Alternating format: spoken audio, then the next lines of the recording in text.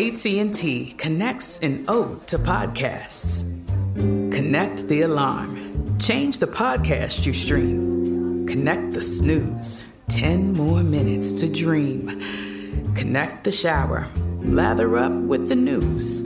Sports talk, comedians, or movie reviews. Connect with that 3-hour philosophy show. Change the drive into work in traffic so slow. Connect the dishes to voices that glow. Thank you to the geniuses of spoken audio. Connect the stories. Change your perspective. Connecting changes everything. AT&T. This is your moment, your time to shine, your comeback. You're ready for the next step in your career, and you want an education employers respect. So you're not just going back to school, you're coming back with Purdue Global. Backed by Purdue University, one of the nation's most respected public universities, Purdue Global is built for people who bring their life experience into the online classroom. Purdue Global, Purdue's online university for working adults. Start your comeback today at purdueglobal.edu. When you buy Kroger brand products, you feel like you're winning. That's because they offer proven quality at lower than low prices. In fact, we guarantee that you and your family will love how Kroger brand products taste, or you get your money back. So next time you're shopping for the family, look for delicious Kroger brand products, because they'll make you all feel like you're winning. Shop now, in-store, or online. Kroger, fresh for everyone. It's Thursday, March 18th. I'm Oscar Ramirez from the Daily Dive podcast in Los Angeles, and this is Reopening America. The White House is planning a wide-reaching campaign at getting those that are skeptical of the vaccines on board. It will be targeting young people, people of color, and conservatives. A recent focus group shows that to target some GOP voters, it will be best to keep politics out of it and provide as much information as possible so they can make informed decisions. Dan Diamond, national health reporter at The Washington Post, joins us for how to win over some vaccine skeptics. Thanks for joining us, Dan. Glad to be back. Thanks for having me. The White House is working on a wide-reaching public relations campaign that's aimed at boosting vaccine confidence and just getting more people to get that vaccine. You might have seen some of it already, but it'll be increasing in the next few weeks. Television, radio, digital advertising ads, all aimed at people getting that vaccine. And it's really targeting three groups: young people, people of color, and conservatives. Last week, Dan, we spoke about the hesitancy of a lot of GOP voters in getting the vaccine, and you were telling us about a focus group that was going to be done by longtime GOP pollster Frank Luntz that took place over the weekend, and we're starting to get a better picture of what might work in persuading more of these voters to get the vaccine. And a lot of them really, they want to be educated on the issue. They want all the information they can possibly get in most cases and keep the politics out of it. So, Dan, what did we learn from that focus group? That focus group was one of the more interesting experiences I've had during the coronavirus pandemic. It was virtual, so there were folks from about 15 states around the country, about 20 Republicans, all Trump voters. One of them dropped off the call, so ended up with 19. But for about 2.5 hours, they were presented with arguments by prominent Republicans, House Minority Leader Kevin McCarthy, Senator Bill Cassidy, the Republican from Louisiana, Brad Wenstrup, the congressman who's head of the House Doctors Caucus, and then Tom Frieden, who was the head of the Centers for Disease Control under President Obama for 8 years. Lawmakers mostly struck out. It was the doctor, Dr. Frieden, who won over many members of the group by just sticking to the facts, acknowledging what he knew and didn't know about the uncertain long-term effects of coronavirus and even the vaccine, but really hammering home that people who didn't get the shot were putting themselves at more risk than people who were exposing themselves to the risk of getting the virus.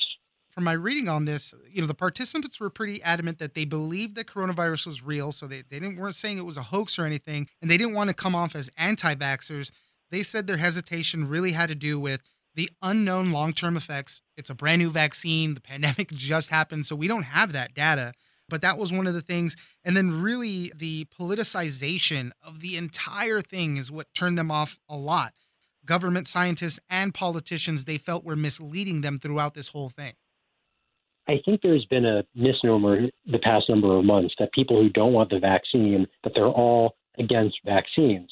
That's not the case in my reporting, certainly from the focus group. Yes, there are Americans who don't believe that vaccines work, which I think is a sad state of affairs. There's so much positive evidence for the value of vaccination. But in this case, it really is the fact that the vaccine appeared so quickly. And what Dr. Frieden made sure to emphasize, there were years of research leading up to the breakthroughs that happened last year. And one reason the vaccines were developed so fast was red tape was removed. So it wasn't that the process was changed. People still got the vaccine in a trial. There were still checks on the data and the science. It just happened faster because they got rid of what usually are these long periods of waiting that happen with other scientific developments.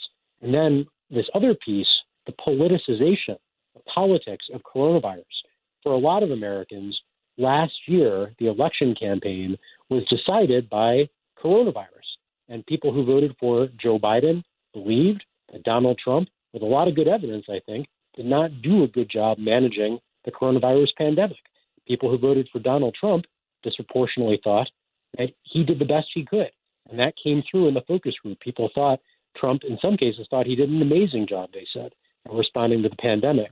The Democrats used the virus to try and win a political game last year. So I think that's one reason why Trump voters are so skeptical. They believe the virus has been used as a political tool, even though they believe it exists. They're worried that the vaccine is now just the latest in Democrat efforts, even though there's no evidence to suggest that. One quick note on the vaccine, because we've been talking about it so much on the podcast.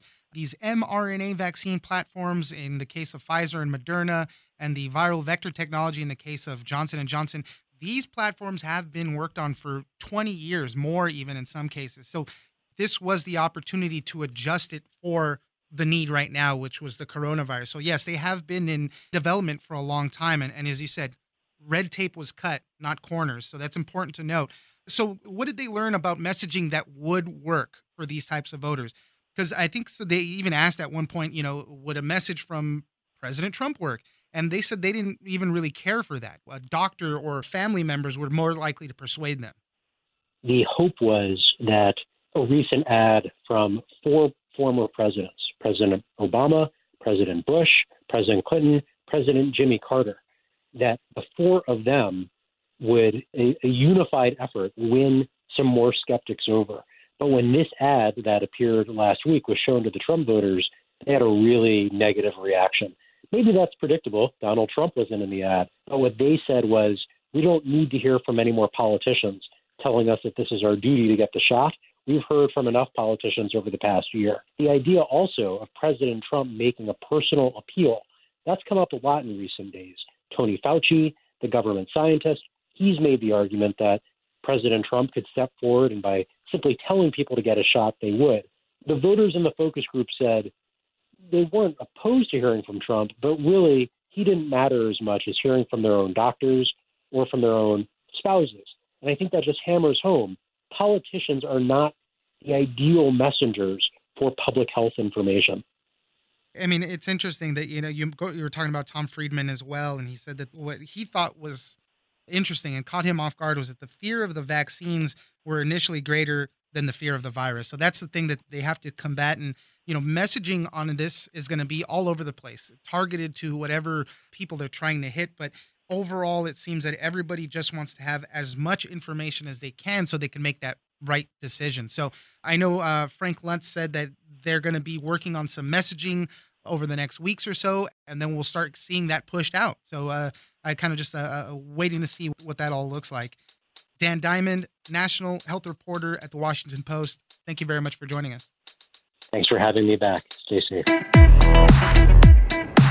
I'm Oscar Ramirez, and this has been Reopening America. Don't forget that for today's big news stories, you can check me out on the Daily Dive podcast every Monday through Friday. So follow us on iHeartRadio or wherever you get your podcasts.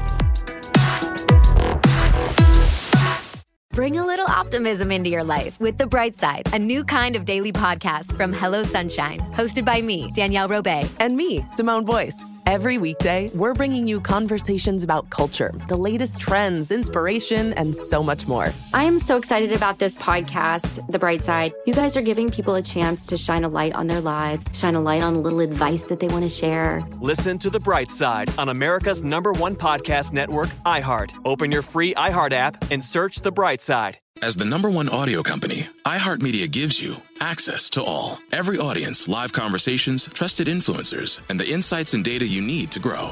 iHeartMedia is your access company. Go to iHeartResults.com for more.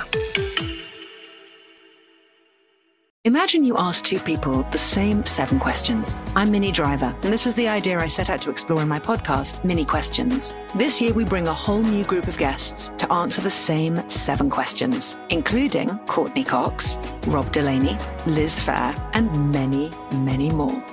Join me on Season 3 of Minnie Questions on the iHeartRadio app, Apple Podcasts, or wherever you get your favorite podcasts.